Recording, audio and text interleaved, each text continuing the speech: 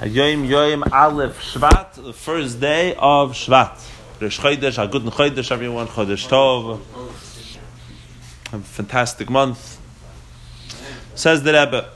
The Rebbe talks today about saying Tehillim, and I guess that today's a good day to talk about saying Tehillim because it's the first day of the month. So everyone wants to jump on the bandwagon when the train leaves, because you want to be on the train. Otherwise, you have to run after the train. It's more complicated.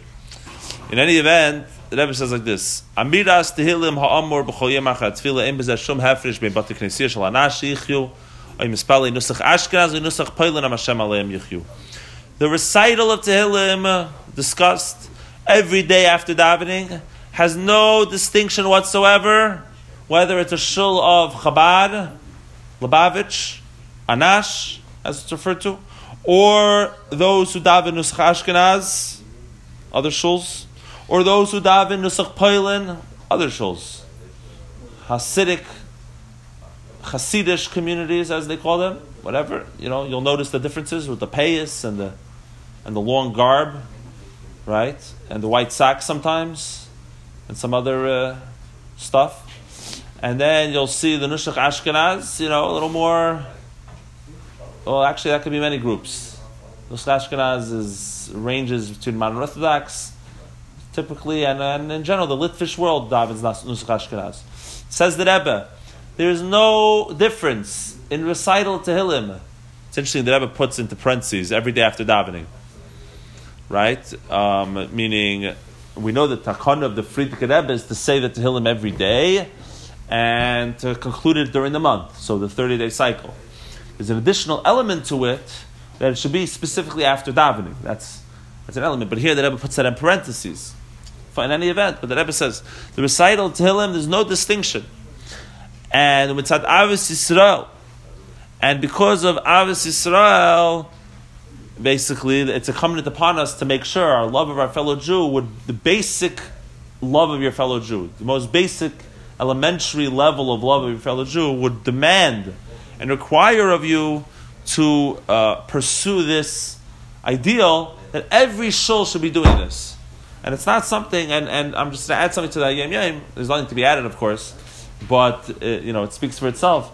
But our ancestors in Eastern Europe and throughout the generations, not only Eastern Europe, also the Sephardi backgrounds, you'll notice that he didn't mention Nusach Sfard, right? But that was stam, because those days there was, the Sephardi world was completely.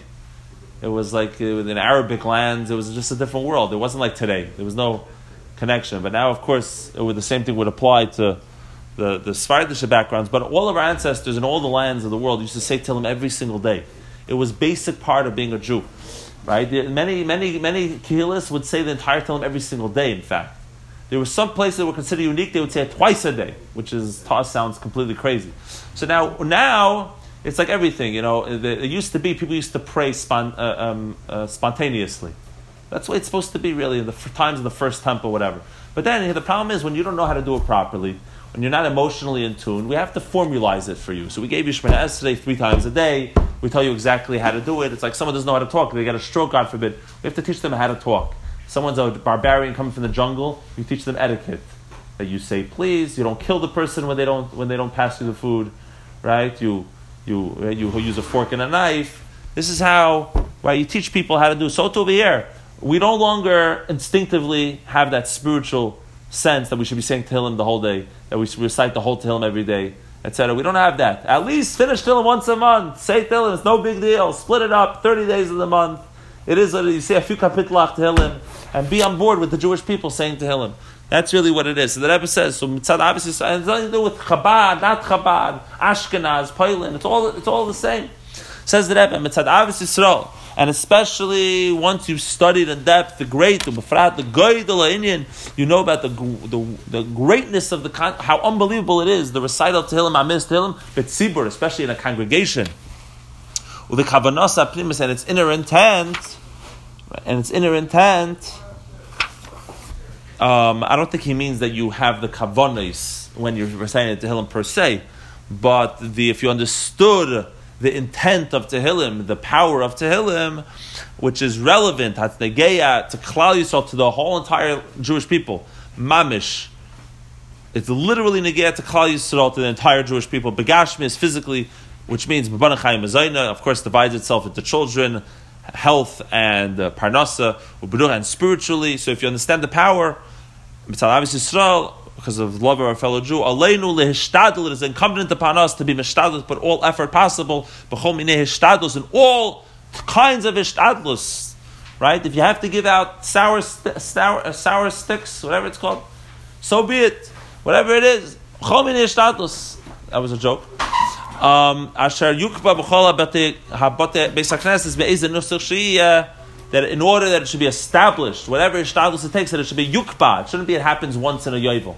It should be officially established that this is what we do in every shul, whatever nusach they are, that they recite Tehillim every day after davening. I believe the division we have of the 30 days was put together by the Shalom HaKadosh 500 years ago, and that's the division. Everybody have a great day.